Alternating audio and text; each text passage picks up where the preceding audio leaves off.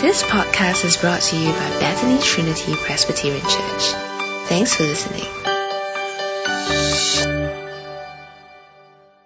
Us to really be doers of your word. And we pray that you may teach us deeply so that we may obey what it says. And we pray for all these things in the name of Jesus Christ. Amen. Now, when I was working, I used to try to reach out to people with the good news of Jesus Christ. And one of the greatest obstacles to evangelism was other Christians. So I remember that in my office, there were a few Christians, and one of them used to tell dirty jokes. Another one used to gossip behind other people's back. Another one used to slander. So, when I went to share the gospel with people, they would say to me, see, Christians, hypocrites. Look at these guys, they're all the same, they're just like us. I remember how over the last few weeks I've been talking to people, and my experience was not an isolated one. Because I've heard of Christian bosses who would shout and scream and yell at their employees. I've heard of Christian colleagues who would take credit for work which was not theirs, who would slander other people and play politics. And these people are people who go to large established churches, who would bring their families there. Some even are elders and deacons of churches. Now, we might think this is a 21st century Singapore problem, but as we look at today's word, we actually see that it's a first century Christian problem. So last week, as we ended last week's passage, if you look up here in the slide, James gave us verse 18, which deals with the issue of identity. God chose to give us birth through the word of truth, that we might be a kind of first fruits for all He created. So what is our identity? Our identity is that God chose us, God birthed us through His word of truth, so that we might be a first fruits to a new creation, a saved people. That is our identity. But the problem was that the Jewish Christians were not living up to their new identity in Christ. In fact, if you look here in verse 19 to 20, they had a problem with how they were behaving as Christians. So in verse 19, my dear brothers and sisters, take note of this. Everyone should be quick to listen, slow to speak, and slow to become angry, because human anger does not produce the righteousness that God desires. Now, the identity of Christians is that we are chosen, we are born through the word of truth, but we must live up to that identity. And here it says very powerfully, take note, a command, a demand. It is without question. We must take note of the fact that every single Christian must be quick to listen, slow to speak, and slow to become angry, because it does not produce or do works of God that He desires in the righteous life that we live. So do you give in to the temptation of anger? Are you an angry person? I don't know actually, because at church, it's hard to see, right? But during the week, are you an angry person? Now, this links very well with chapter 1, because in chapter 1, last week, when we looked at it, next slide, temptation was seen to be like a baby, right? You feed the baby, it gets bigger and bigger until it grows up into this fully formed person. And when temptation is fully formed, it leads to death.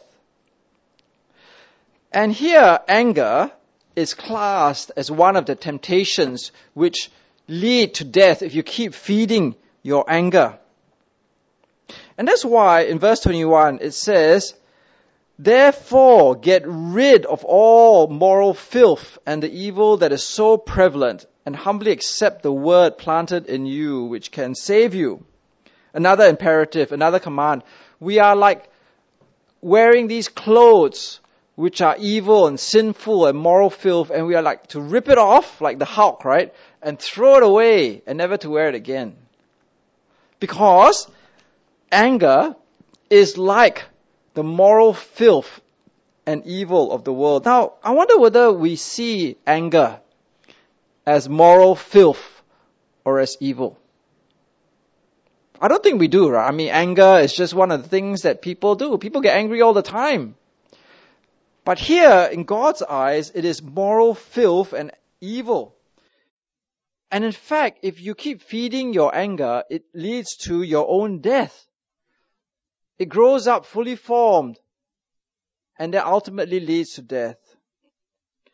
And anger, therefore, is a choice, right? Because it says here that we are not to be angry, but instead to be quick to listen and slow to speak.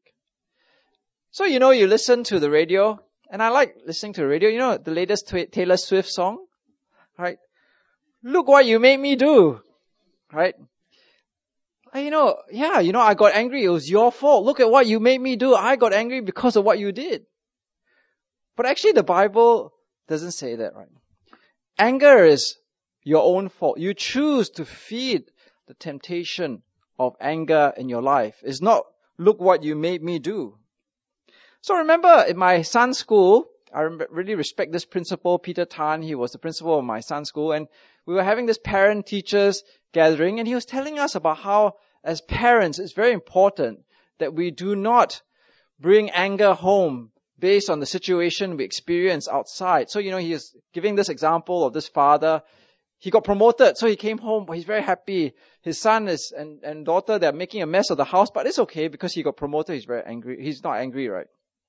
Another day, he gets scolded at work, so when he goes home, the kids are actually behaving normally, but he gets very angry because he brings his or her anger back from home. And he says, anger is a choice. You don't get angry when you're with your boss, right? Do you shout at your boss and scold your boss and swear at your boss? No, you don't, right? Why is that? Because he's your boss or her, Or do you get angry with the policeman when he's got the taser and the gun in his belt? No, right? You're very respectful to the policeman. And after your 12-hour transatlantic flight to London or to New York, do you get angry with the immigration officer? Of course not, right? Because you got to fly another 12 hours back to Singapore. So anger really here is a choice. And the passage here is telling us that we must choose not to give freedom to be angry. But I think that the Bible goes on to say that it's just not the expression of anger, the expression of that explosive volcanic anger, which is not what God desires in a righteous life. The Bible also talks about how deep-seated internal bitterness and anger is not what God desires in our life as well. So as you read in your responsive reading in Ephesians chapter 4, it's up here. See, I got sound effect also. Right. In your anger, do not sin. Do not let the sun go down while you're still angry, and do not give the devil a foothold. And in verse 31, do get rid of all bitterness, rage, anger, brawling, slander, along with every kind or every form of malice. Be kind and compassionate to one another, forgiving each other, just as in Christ God forgave you. So what it's saying here is very similar to what we read in James chapter 1. Don't feed the anger. When the sun goes down, let go of the anger. Forgive that person. Or if you want to talk and work things out, that anger, resolve the anger before the day is out. Don't become an angry, bitter person on the inside. It's not just an expression of it, but the internalizing of the anger, which doesn't lead to the righteous life that God desires. So as we look at this passage, it's very important for us to remember the seriousness of anger in God's eyes. Now, verse 22 then presses home that point about how we need to obey what God says here. Do not merely listen to the word and so deceive yourselves. Do what it says. Anyone who listens to the word but does not do what it says is like someone who looks at his face in a mirror and after looking at himself goes away and immediately forgets what he looks like. But whoever looks intently into the perfect law that gives freedom and continues in it, not forgetting what they've heard, but doing it, they will be blessed in what they do. So here, if you look at the passage, it's very straightforward. Do not merely listen. That means do not only listen, but do. There are two types of Christians, almost two types of people who sit in church, the doers and the listeners. Those who merely listen and then leave or stop reading, when they read the Bible, they go off somewhere and then for the rest of the 6 days of the week, do what they want to do but don't do the word, they are deceiving themselves. How are they deceiving themselves? How are they cheating themselves? Well, in verse 21, it said that the word planted in you can save you. Well, you're deceiving yourself because if you hear the word and the word doesn't reside in your heart, which leads to practical action and practical effect, you're cheating yourself because the word has no salvation effect on you. It cannot save you because you're not doing the word. So I've always struggled to understand verse 23 to 25. What is this picture of the person who looks in the mirror and forgets himself? I was really helped because there was a good commentary which I read, which gave us this diagram. And I think this diagram really helps us to understand the metaphor, the picture that James gives us. So a person wakes up in the morning and they look in the mirror, just like they always wake up in the morning, look in the mirror, but they don't look very closely, right? I mean, usually you wake up 365 days of the week and you look in the mirror, you're not going to be like, oh, wow, look at that, right? It's like, you sort of look in the mirror very quickly and you sort of forget, you go off and you do your own stuff. I mean, like, even for myself, I don't even remember whether I brushed my teeth sometime when I wake up, right? I was like, did I brush my teeth this morning? I can't remember. So in the same way, you look in the mirror, you're very absent-minded, and you go off and you forget all about whether you looked in the mirror. But in contrast, the doer, not the forgetter, the doer looks intently. It's a different word here. He looks intently or she looks intently. She absorbs the details, studies carefully, understands what's happening, the word, the perfect law, goes off, does it. And because the person continues to do it, they are not a forgetter, and therefore they are blessed, and the word of truth saves them. So the contrast in God's eyes is the forgetter and the doer. The forgetter is the one who listens to the word, looks at the word, reads the word, goes off and forgets and doesn't do, and there is no blessing for this person. The word of truth does not save. But the doer studies and absorbs the word, and most importantly, applies the word in their life, and therefore is saved. So for myself, I have a confession to make. My wife often asks me to get things for her. Honey, can you get the milk on the way home? Yeah, okay, sure, no problem. Get the bread? Yeah, okay. Buy some eggs? Yeah, okay. When you go and buy the vegetables, don't forget to buy that particular vegetable. Yeah, okay, sure, no problem. Maybe I'm watching TV, reading a newspaper at the time, right? I come home. Hey, where's the eggs? Oh, I forgot.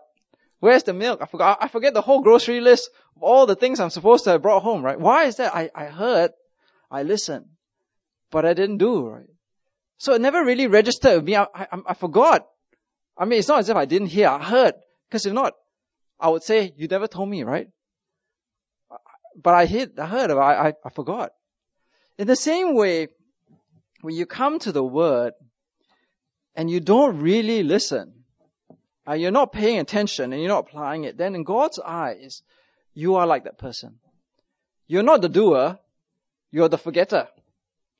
And the problem is, the forgetter doesn't really have the word at all. And without the word, there is no salvation. Now, we're going to spend a bit of time because if you notice,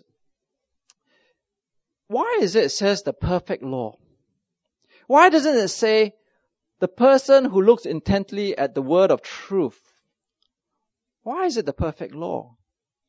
Now, for those of us who are in the Bible study groups and you're doing the Bible overview, or if you're here listening to Rohinton doing the Reformation talks, you would feel like the law is a negative thing, right? You know, if you do the law, you're trying to save yourself by works rather than the grace of God. If you try to save yourself by works, you will never be saved because it is by God's forgiveness, the grace of God, that you are saved. So why does it talk about the perfect law? I think the context is very important. So next slide. In the book of Romans, Galatians, and the book of Hebrews, the background is that there were Christians who wanted to go back to Judaism. They wanted to go back to obeying the law. They wanted to be circumcised. They wanted to follow the ceremonial law. They wanted to keep special days. They wanted to abstain from certain food. And Paul was saying, look, you'll never be saved this way. You'll never be saved because you're going back to Judaism, and Judaism cannot save. It is only Jesus Christ that can save. Now the difference here, next slide, is the problem that James is facing. It is not that the Christians want to go back to Judaism, it's that they are going back into the world. They're assimilating into the world. They're holding on to the values of the world, and they're becoming more and more like the world. They're indistinguishable from the world. Their identity as Christians is lost. So here, when it talks about the perfect law, it's not talking about circumcision or food laws or holidays, holy days. It's talking about doing what God desires. So if you look with me in chapter 2 verse 8, look at me in chapter 2 verse 8, very important here. Chapter 2 verse 8, it says, if you really keep the royal law found in Scripture, love your neighbor as yourself, you are doing right. So the law here is summarized as the words of Jesus, as loving your neighbor as yourself.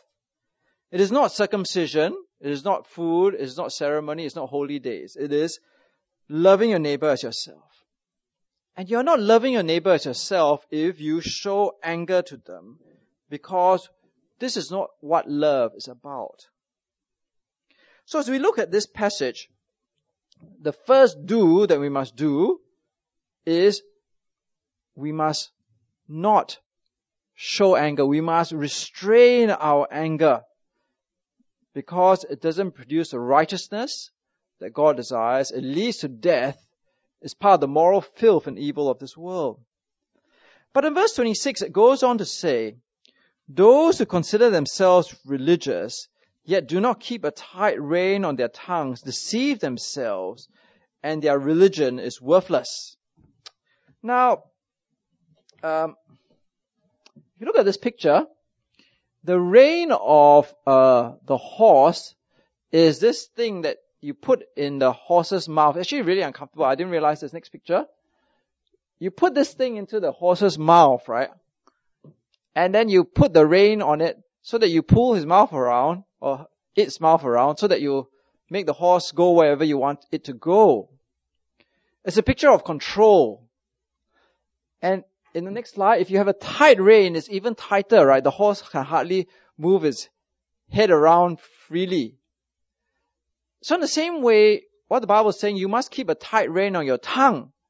Don't give it the freedom to do what it wants to do the evil things that it might want to do. And some of those evil things are things like gossip. You know, gossip is talking behind people's backs about other people. Slander, saying things like innuendo or things which might be untrue to damage other people's reputation. Or things that you want to talk to people about. Harsh words, sarcasm, ridicule, insults, making fun of them. So these are all sins of the tongue. And it says here that if we humbly accept the word, then we must give no freedom for the tongue to say these things, to do these things. Now, usually when you go to church and if they do talk about the tongue and the sins of the tongue, they will always talk about the damage the tongue has on the congregation, on the community. But if you look very carefully at this verse, the damage that it does is not just to the community, it is to you. Your religion is worthless and you deceive yourself. The same word again, deceive yourself. you deceive yourself that you are actually saved. Now, I find that the new NIV translation that we use in church is not very helpful because it looks at it in a very corporate sense, right? But if you look at the old NIV, it actually translates it better because the original tense is the singular. Any one person, right? Any one person who considers themselves religious but does not keep a tight rein on their tongues deceives themselves and their religion is worthless. So if you individually, personally, feed the sins of your tongue, you go around indiscriminately gossiping, slandering, making fun of people, insulting people, swearing at people, God holds you individually accountable. Your religion is worthless and you're deceiving yourself. So I remember a pastor was sharing in a sermon once about how in Australia, there were a group of women in his church who were gossiping. So he went to speak to the women and he said, look, what you're doing is wrong. It's affecting the church, but more than that, you are actually putting your salvation at risk. And based on this passage, he was absolutely right. If they kept gossiping and they didn't keep a tight rein on their gossip, they were putting their salvation at risk. I remember talking to another person from another church, and there was an elder in his church who didn't like a pastor in another church, and he was telling people all sorts of stories about this other pastor, which were untrue. And we were saying, look, what this elder was doing was wrong because you might not like this other pastor, but you can't, by innuendo and smear and half-truths, damage this person's reputation when you have no evidence that what you're saying is actually true. So this deacon was going to speak to him and say, look, you cannot go around telling people these things because they're not true. I've been to Bible study where, Bible study members have said to one another, that's stupid or that's nonsense. That's harsh language, right? You're in the Bible study to discuss the Bible. I even heard from somebody a few weeks ago, there was someone in their Bible study who accused someone in the Bible study of being a false teacher. If that's the case, you may as well not discuss the Bible anymore in the Bible study, right? Because it's like the person cannot ever speak again. So I think it's very important for us to take very seriously the sins of the tongue, because the world has no problems with all these sins. Gossiping, slander, harsh language. That's just part of the world. People don't see it as a sin at all. That's just life. Somebody else was telling me about how there was a pastor of a big church, and during the church service, something like this, the musicians made a mistake. And he was so harsh in his language to the musicians that one of the musicians started crying. But nobody rebuked the pastor. And that's a sign that the church has actually become like the world, where the church itself is no different from the world. Because this is the way people behave in the world, but that's not the way we behave as God's people. The last instruction comes in verse 27. Religion that God our Father accepts as pure and faultless is this: to look after orphans and widows in their distress and to keep oneself from being polluted by the world.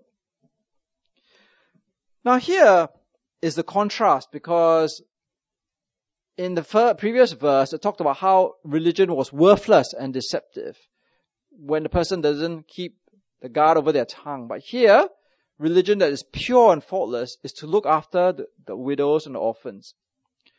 Now, in the ancient world, the people who were the weakest, the most vulnerable people were the widows, people with no spouses, or the spouses died, and then in their old age, they got no one to look after them, or the orphans, the ones without parents. And it says that as Christians, our identity demands, again it's a demand here, demands that we look after these people. It is not a suggestion. I feel so encouraged because when I think of people like Jeremy and Sarah, who went to Sydney because their baby had all these birth problems. It's so encouraging because the church that they joined, even though they've only just joined it for a few months, actually is so helpful to them in looking after Sarah when she's there by herself, when she's so busy looking after the baby. And that's the way it should be. It shouldn't be something which is an optional thing or something which happens because there are a few nice people within the church. It's something that everyone in the church, if they call themselves a Christian, should be doing. We should be looking after the weak and the vulnerable and the needy. The last point here is that we are to keep oneself from being polluted by the world. Now this is exactly the context in which the Christians were actually the danger that they were facing. They were being polluted by the world, so slowly, gradually over the time, they were no longer behaving as God's righteous people, but they were indistinguishable from the world in the way that they behaved. So the pollution that they're talking here is not car exhaust, right, or secondhand cigarette smoke, right? But it is the world, the pervasive world view, the world perspective, the world's attitudes that were seeping into the church, that were leading them to become sinful and morally compromised in God's eyes. So I remember reading an article on the internet by this pastor who was writing why we shouldn't watch Game of Thrones. And this pastor wrote a very helpful thing. He said, before you watch anything on Netflix, before you watch anything on HBO, before you go to any movie, before you read any literature, you should ask yourself, can I give thanks to God for this book or this movie or this series? If you can't give thanks to God, then it must be because there is something about this book or this movie or this series which compromises you as a Christian, which pollutes your mind and your value system. And therefore you shouldn't watch it. And I think that relates very well to this passage. Are there things in your life which are polluting the way that you live and think, and I guess in your heart, the attitudes that you hold as a Christian, your value system? Because if there are, then you need to obey and be a doer and do the word that is planted in you and cut off these things which pollute your life. So as we looked at this passage, I think it's very clear that the Bible speaks very strongly about these things which the world thinks very little of. Anger, sins of the tongue, helping other people, being polluted. But in God's eyes, these are very serious things. And if you keep feeding them, giving them a free rein, a free pass, it will actually lead to your own death. So we need to be doers and to eliminate this from our life. In conclusion, my father suffered from cancer, from prostate cancer. As part of his recovery, he had to have an operation where they actually went into his prostate urinary tract area and removed these little polyp things which were cancerous. My mother-in-law had breast cancer. They had to remove the cancer cells from her breast. The reason why is because cancer is incompatible with bodily life. You can't leave the cancer cells there. You have to remove them. That's how serious it is.